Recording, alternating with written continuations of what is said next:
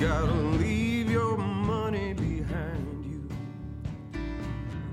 Welcome back to Give Me Some Truth. It's Nate and myself in the booth today. Special assist from Dan, of course. Obviously. Yeah. As always. Yeah, As always. making it run. Yep. So, Nate, what have you done in your life where you've taken a long break and then you've tried to do something again? Like, has there been anything that you've taken like a 10 or 5 year or 15-year break on? Yeah. Well, first of all, I mean, if you try getting on a bike and you haven't been on a bike in a while, that's, I mean, I know that's the cliche, but that is a harder thing than you realize. You get some soreness. Yeah. Yeah. But I would say, and I'm trying to think of the last time I've done it, but the best example of that is probably like downhill skiing. Oh, yeah. Yeah. And I can't remember, there was a long period of time that passed and then I did it again. And yeah, you feel, water skiing too. Yeah, for sure. Like water skiing where all of a sudden you're like, sure, yeah, let's, I can do that, and then you get out there and you're like, oh boy, this all hurts. Yeah, exactly. Yeah. I had because you played soccer. I played soccer. Legit soccer. Yeah. So my son, is now in I think it's U9 and 10. So it's actually technically U10 then because they had to combine the teams. They didn't quite have enough players. And he's playing over at Kiva. So it's indoor soccer, legit field. He's finally on the big field. And one of the teams didn't show up. And so Sawyer's soccer team then played and they scrimmaged the parents. And for those that don't know, when you play like, little kid soccer, you let the kids win a little bit and they score. Well, yesterday I had to play soccer against my son's team. So that was interesting. I'm quite sore today. Was it an hour long? Dude, it's 50 minutes. 40. I got like the coach didn't even say, let's do a water break. She's like, well, if you need one, it's fine. But we kept the game going the whole entire time. So it was 49 minutes. Line changes. It's like a hockey game, Danny. We had no halftime. Yeah, there was no halftime. There was no nothing. We just played for 49 minutes. I ran around. Wow. And so I've played soccer before. So I was I think the expectation was that I was supposed to do more than some of these other parents that didn't, obviously had never played soccer before. Oh. And so, yeah. Yeah, that's a bad spot you're in too, because you're thinking to yourself well, when am I ever going to have to prove that I've played soccer? And then all of a sudden it's like, oh boy, now we're actually doing this. Well, it was interesting because I did a big workout prior to that because I didn't expect when I showed up at Kiva that I was going to be playing 49 minutes straight of soccer. So I was sore, and I grabbed a chair. They had high seats there. Sure. And then I grabbed a chair. Okay. I had to take the chair from the bar area all the way down, and I'm like, Sawyer, I have to sit because I'm tired and whatever. And then it's like, come on, Dad. And I'm like, what are you talking? I was kind of no. And then he's like, you got to go play soccer. I'm okay. And MLS game just broke out, dude. In the middle of nowhere. Yeah, I kind of laid out 2 kids too. I felt pretty bad about that. It's like Kramer when he's taking karate lessons and he's in the little kid class and he's just dominating. And hey, I mean, they want you to play. Well, I turned and you don't see the kids because they're smaller than you. Right. So I turned to run backwards and boy. I just laid a kid out and I said, I'm sorry, and then I picked him up and I okay, it's fine. It's kind of more of a glancing blow. The second one though, not good. I think I knocked some breath out of him. It took him a few minutes to recover. He wasn't crying, but he was feeling it though. He's probably a little sore today too. Yeah, hey, I mean, once you get on the pitch, right? So we all know the terminology because of Ted Lasso now. So once you're on the pitch, I mean, I'd say it's more because it's Keith and Stan too. Right? All that soccer lingo. I played, but I never used any of it. It's fine. I don't. Well, there's a difference between being a soccer player, primarily growing up in high school, and being a soccer fan. True. These are very different things. The fan that's an intense person, and we can speak to that because of Keith and Stan. Oh, they're insane. Yeah. Right. I mean, for all the love that we feel for the Packers, I feel like it's right there in soccer for a team that's way across the pond. They actually care about that. Right. And then they're watching games at crazy times. Right. Which makes, I understand why, because the time changes, and so it's on where the game is more popular than here. So I get that. But at the same time, yeah, it's weird because you're having to try to catch a game at like 2 p.m. on a Wednesday. Yeah. Makes no sense. And it makes no sense to us, but we're just like, yeah, it's the same thing as like Thursday Night Football. Why would you watch a game of Thursday Night Football? Right. Yeah. Right. Unless you're like, and there really usually is no good reason to watch a Thursday Night Football game anyways. I'm always blown away when they play an NFL game over in London, how well it's attended. They love American football over there. I feel like the Raiders play every time too. And the Jaguars. Yep. Raiders, Jaguars. Which makes sense because the Raiders have to fly 6 hours from Oakland to get to New York. Yeah. And then fly 6 hours to get to London. I think it should be a punishment. Any team like the NFL below relegation. 4 wins a season has to go over to London the next year. That's the way that Relegation. they do it. The NFL's version of relegation. You have to play half your schedule in London. Oh, that'd be great. That'd be great. I mean- Punishing. Yeah, I mean, don't be on the bottom of the stack. That's it. Speaking of, Clint, do you remember, or even Nate, do you remember when Wisconsin played in Tokyo against Michigan State? Yeah, that was football, that like was in a the 90s? while ago. Yeah, that was a really long time ago, but I do remember that. Totally off subject, but Yeah, I don't remember what happened in the game. Do you remember? I think they won. I think it was like to win the Big Ten that year too. I could be totally off on that, but Huh. I'll have to look at this that. conversation just made me think about that because it's just very random game in a random place for college football. Totally random Yeah. place. It's not often that. Yeah, you don't see a lot of games out there. I mean, you're seeing it more in the UK. I think that's a strategy for the NFL. I don't know if we're ever going to see that. Dan, you think?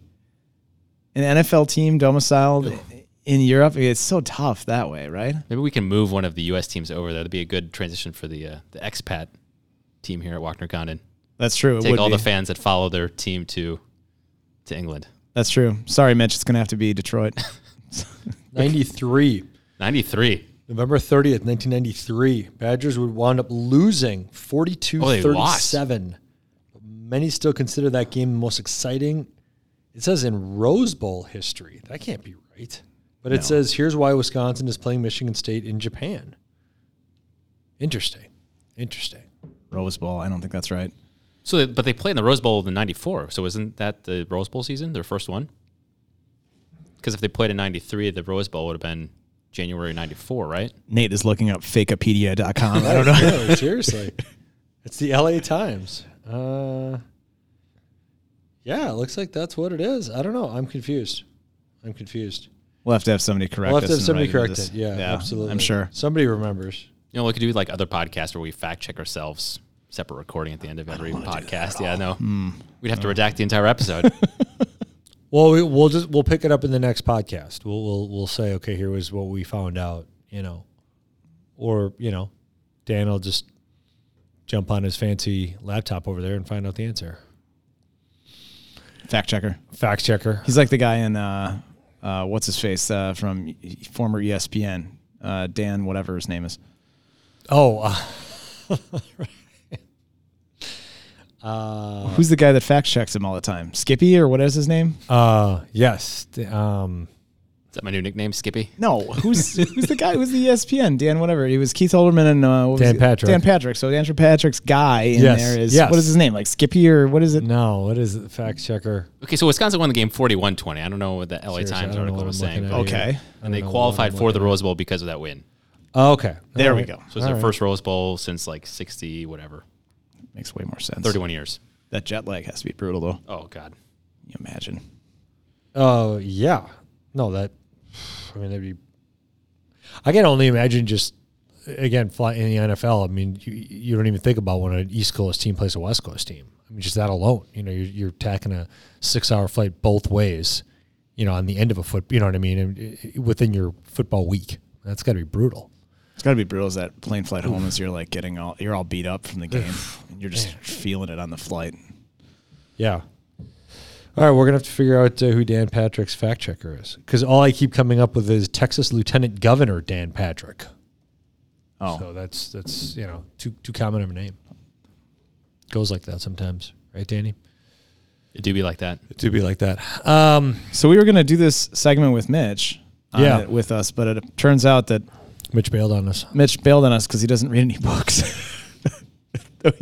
Wait, to be fair, he didn't say that he didn't read any books. Now, mind you, in the last few years, Mitch has finished his MBA and CFP, and then he read a bunch on on stock option planning as well. So And his 2 little kids. yeah, it has 2 little kids, and he said that he would. He said that he one of the influential books he would read would be about stock options. So we kind of let him get out of this. So you're welcome, listener, to not have to, hear 5 minutes on Mitch talking about stock options. And how that book's changed his life. Right. I mean, how great is Right. that?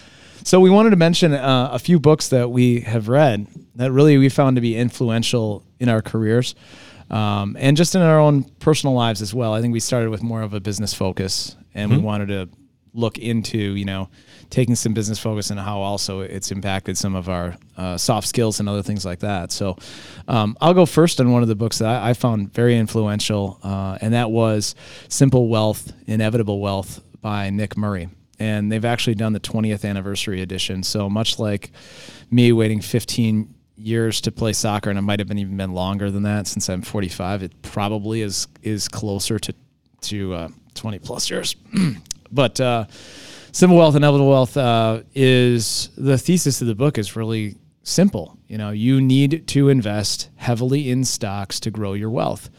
And he goes through the different sort of, things that people say, against the stock market, saying, oh, it always, crashes. It's always in a bubble. It's always, and gives all the different reasons why people choose not to invest in the stock market. And he basically says, look, it is simple. This thing is simple, but just because it's simple doesn't mean it's easy. And so he goes through the different time frames in history and why investing in equities works. And it's written in the level of the client. It's not really written on a financial advisor level. He's written some financial advisor books and gives advice to financial advisors, but he wrote this book specifically for the general client. You can actually get it on his own website as well. And it's a wonderful book even today. I know he's updated it with some more current numbers, but that is one of those that I find to be a phenomenal resource for people that need to be reminded about why we invest in the stock market. And I'd be interested in what he has to say about crypto, but just in equities in general, how successful they've been over time, and Simple Wealth, Inevitable Wealth. Yep. He's kind of a legend in the industry. He is. I mean, Nate doesn't love him, but I'm not a big fan. I like I respect his intelligence. His personality's a little he's a little scratchy. A little scratchy. Yeah. Not soft and fuzzy. All right. So my first one, and I'll follow suit here with kind of a more finance-based book, because I broke mine up into a couple different categories, but I'll start with my finance, and I'll call it more the recent finance, relatively speaking. So I'm going to go with The Quants by Scott Patterson. So there was a bunch of books written in about 08, 09, not in 08, 09, but a bunch of books written on the kind of heels of 08, 09. And that was one of them, and it just kind of illustrated how we got into the position that we were in, and then why the crash actually happened, and what was the I don't know if it was necessarily the reason, because I think it was about a dozen different reasons, but kind of the main reason why it got to that point, and a lot of it was quantitative trading and analytics that were, I don't know if you'd say they were new at the time. I think you would say that they had become more mainstream is probably the better way to say it, or they had become over the 5 to 10 years prior to 08, 09 more mainstream as a way for primarily hedge funds and kind of more venture type investments to identify what stocks they felt were undervalued, and how those systems broke essentially because they didn't know how to quantify, and didn't necessarily even try to quantify into that algorithm the housing market. And it was interesting when you took something like that's as big and obvious as the housing market, but yet Wall Street doesn't necessarily focus that much on the housing market, and how that really was what broke their fancy computers. One factor. You'd think that there's so many factors out there, and that one factor really did.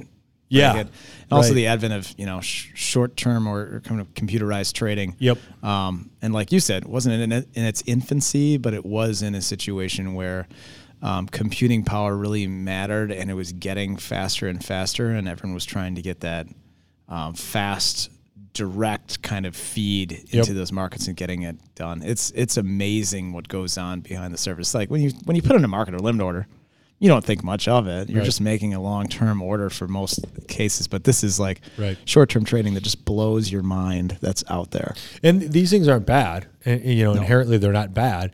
It's when you introduce a variable that they haven't necessarily quantified into the mix. I think that's where what's refreshing is not the right way to say it, but the kind of exciting part about the fact that computers can't take over the world is something like this happens and you go, yep, that's all it took to break the computers. I mean, it's, they're getting better with it by way of understanding, but to think that you can boil market trading down to a mathematical formula and have it be 100% correct is not right. And it never will be right because of those things that people can't quantify into, a calculus equation.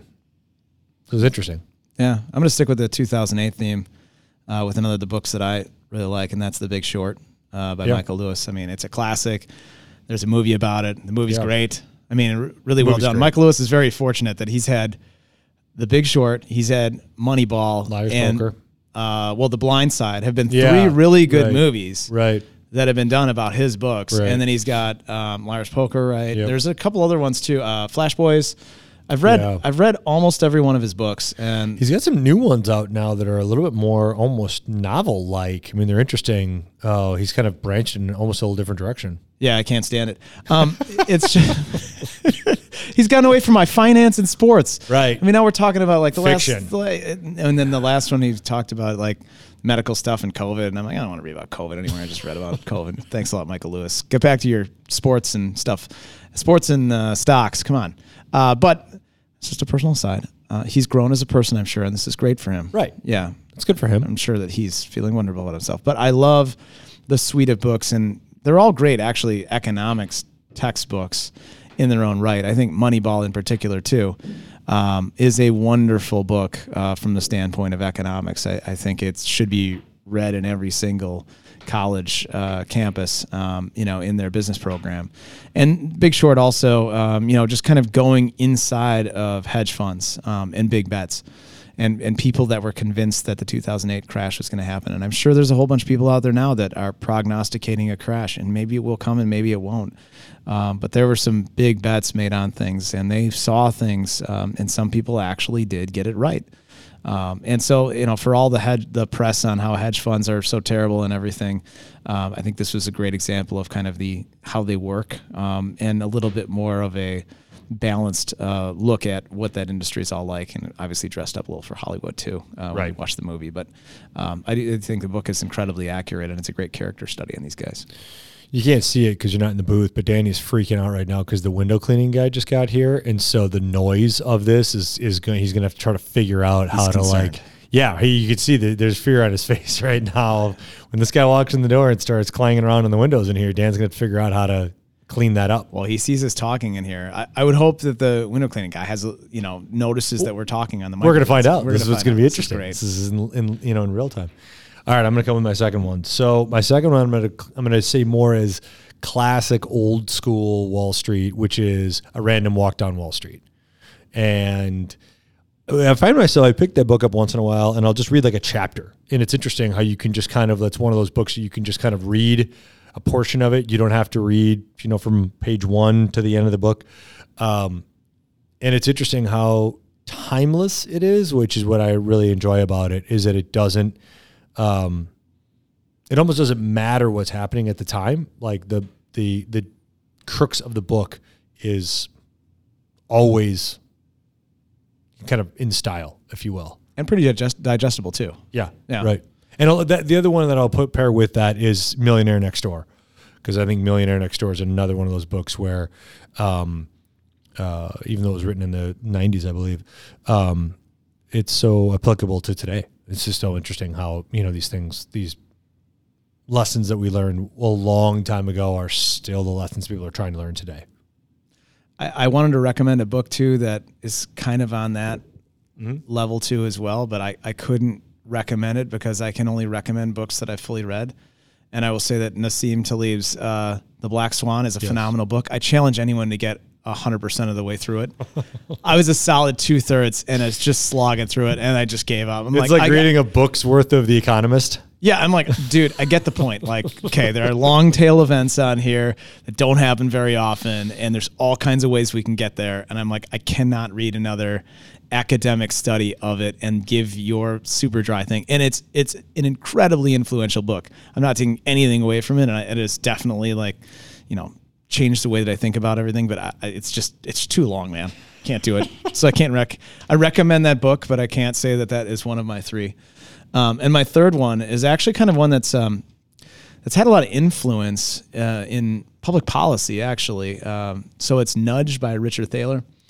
It was first published in 2008, but they've written a whole bunch of versions of it, and they keep updating it. They updated it for COVID and things like that. I haven't read that current version of it. I think we're going to get it for the office, and maybe I'll reread that book. But basically, it's just stating how people need inertia. They need, they need that sort of comfort level when something gets comfortable for them. They need that little nudge to do something, and then once that kind of snowball goes rolling down the hill, everything can get better. So, the way that we nudge people, there's certain ways that we can do that in finance. So one of those ways is auto increasing your contributions to your 401k plan or auto enrollments.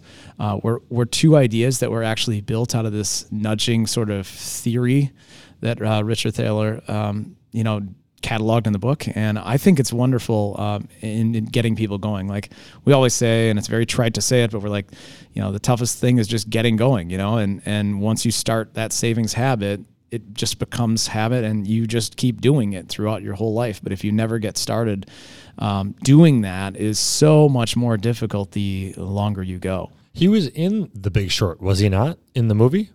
Who was the economist that was at the poker table with Selena Gomez? I think that was him. Danny, can we get a check on that and see? This is an on-the-fly fact check. Yeah, I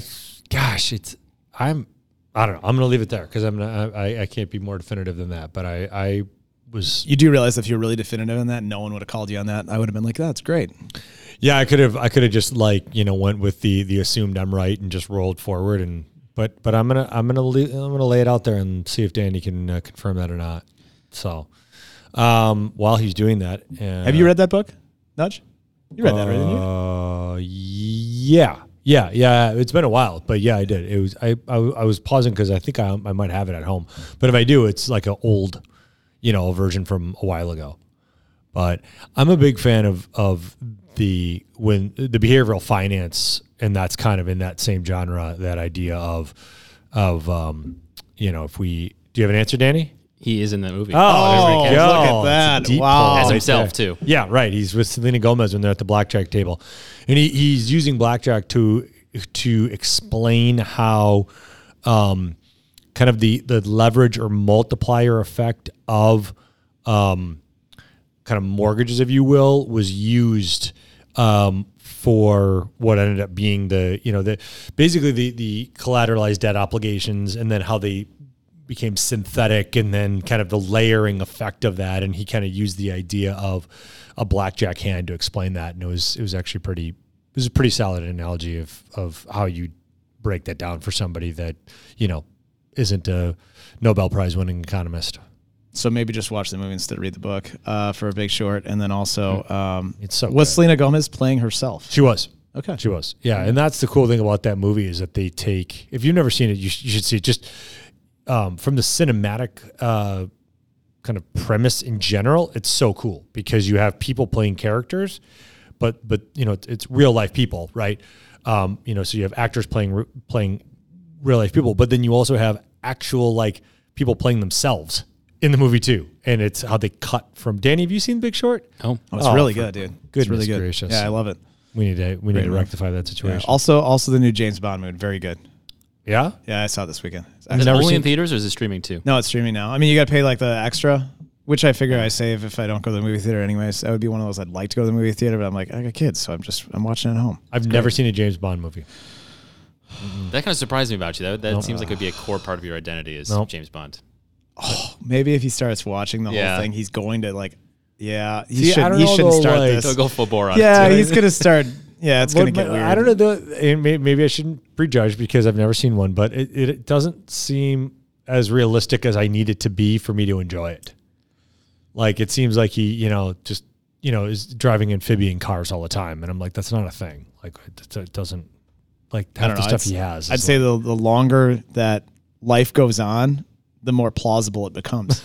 True. Okay. Right. True. Sure. Yeah. Right. There's a Pierce Brosnan one, the last one that he had, which was pretty much a total joke. Like, We're like, he took on the entire population of like the Russian mafia and was able to like ski on hills that were just like Sure. everything. The world is collapsing, and Pierce Brosnan was fine. sure. Right. Great James Bond, by the way. But And wearing a tuxedo. the whole world time. is not enough. Maybe it was. Every James Bond movie is titled the same thing, which is like a statement that makes no sense. Yeah. Well, The world cannot die. I can't die because the world died today. So it's all a version of that. What's the one that's all right now? Today's not a good day to die, or some crazy thing like that. I can't even remember what it was. It was because now you have me all jumbled up. But Pierce Brosnan's. Live and Let Die was written by the Beatles for James Bond specifically. Did you know that? What? I did not know that. Yeah, Live and Let Die. Yep. Crazy. Also, a Guns N' Roses song, right? They covered it. They covered it. As you go. Okay. Then Adele too. So don't forget Adele. New album out, by the way. That's true. That is true. You a big Adele guy? Not really, but I was Yeah, plugging okay. Adele. I'm gonna. She needs. I'm gonna also my help. clarify. I don't think something she else. needs your No? your No? plug or your That's cash. I don't know. She's doing all right for herself, I'd say. I also don't like that people think that the song "Hurt" is a Johnny Cash song. That is not a Johnny Cash song. Johnny Cash covered it, and factoid, that was the last song that Johnny Cash covered before he died. It's a Nine Inch Nails song Oh, I got you. Yeah. Nice. from the early 90s, I was almost going to guess Everybody Hurts by REM. which is what's so cool about Johnny Cash covering. It's a Nine Inch Nails song. So, super hard rock, not super hard rock, but I mean, very kind of intense hard rock. And then Johnny Cash put a pretty solid spin on it. I'll say that. I would say.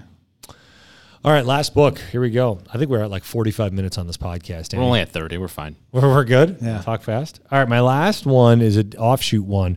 So I went with, I like to read, Clint knows this about me, I like to read about mountaineering. And more so, they call it alpining. So alpining is like big mountains. That's basically what it is.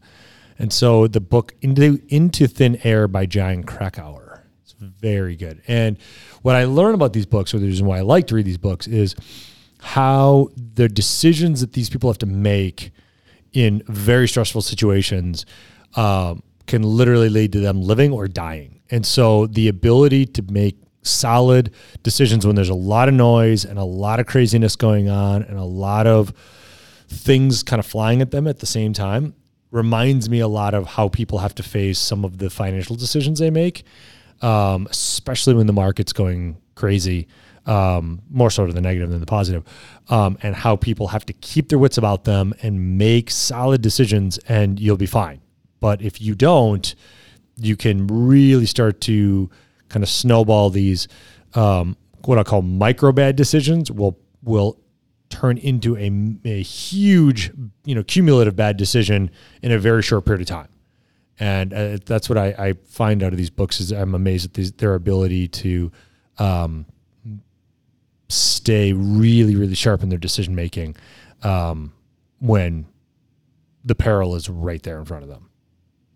So that's what I learned from those books. I feel the same way every time that I click a button to trade crypto. I mean, it's you wanna go fast. Crypto's where you go right now. There you go. There you go. All right, Danny, anything do we need to clean up, or is that? I got pretty much the it? list of staff from the Dan Patrick Show. I don't know if this is going to ring any bells for you, Okay. but we'll try. Todd Fritz, Paul Pabst, Patrick Seaton O'Connor, and Andrew McLovin Perloff. Oh, is it McLovin? McLovin. It's McLovin. Yeah. McLovin's the There fat you guy. go. Kind There of you looks like go. him too. So Thanks, okay, we'll tease that. We'll decide it between now and the next podcast if Danny will be known as McLovin. And finally, and by the way, that was Superbad, right? Also a wonderfully underrated movie. I thought it was the Napoleon Dynamite. No, it's super bad. Superbad. Superbad. That's my generation. I've never seen either of them. You've never seen Superbad? No. Super bad is a must see. Napoleon Dynamite's, yeah, It's Oh wow. eh. oft Wow. quoted, but Yeah. pretty good. Yeah, it's all right. It's not super bad. I watched Dazed and Confused for the first time in my life like a year ago. Like, what's all the hype about? I don't understand. Like, it's just a lot of talking. Like, I don't understand. It's not that funny, really, when you watch it. I feel that about every John Cusack movie that I watch, but that's fine. They don't age well. Watch High Fidelity again. Yeah, I did. Yeah. I did like 6 months Yeah, ago. get and back it was to me on like, that one. It was Yeah, like I made it like halfway through. I'm like, why did I think this was so good? I watched it this summer too, and I was Yeah. nah. I remember it being really good. It's so High Fidelity for me is basically Taco Bell. Like I remember it as being really good, and then like, you know, I experience it again, and it's like, oh, why did I think this was so good? Can confirm I had a Crunchwrap Supreme last week, and it was average. Oh, okay. All right. Oh. There you go. Danny's starting to. That's a sign of Danny maturing, right there. Is what that is. When you realize that Taco Bell's not as good as you thought it was in high school, that's a pretty good indication that you're getting old. I'm getting up there. It's like that. Well, thank you for joining us for this lighthearted, I'll call it, but yet informative episode of Give Me Some Truth. We will be back at you soon, and I'm going to let Dan tell you where you can find our other podcast recordings. Everywhere. You get your podcasts.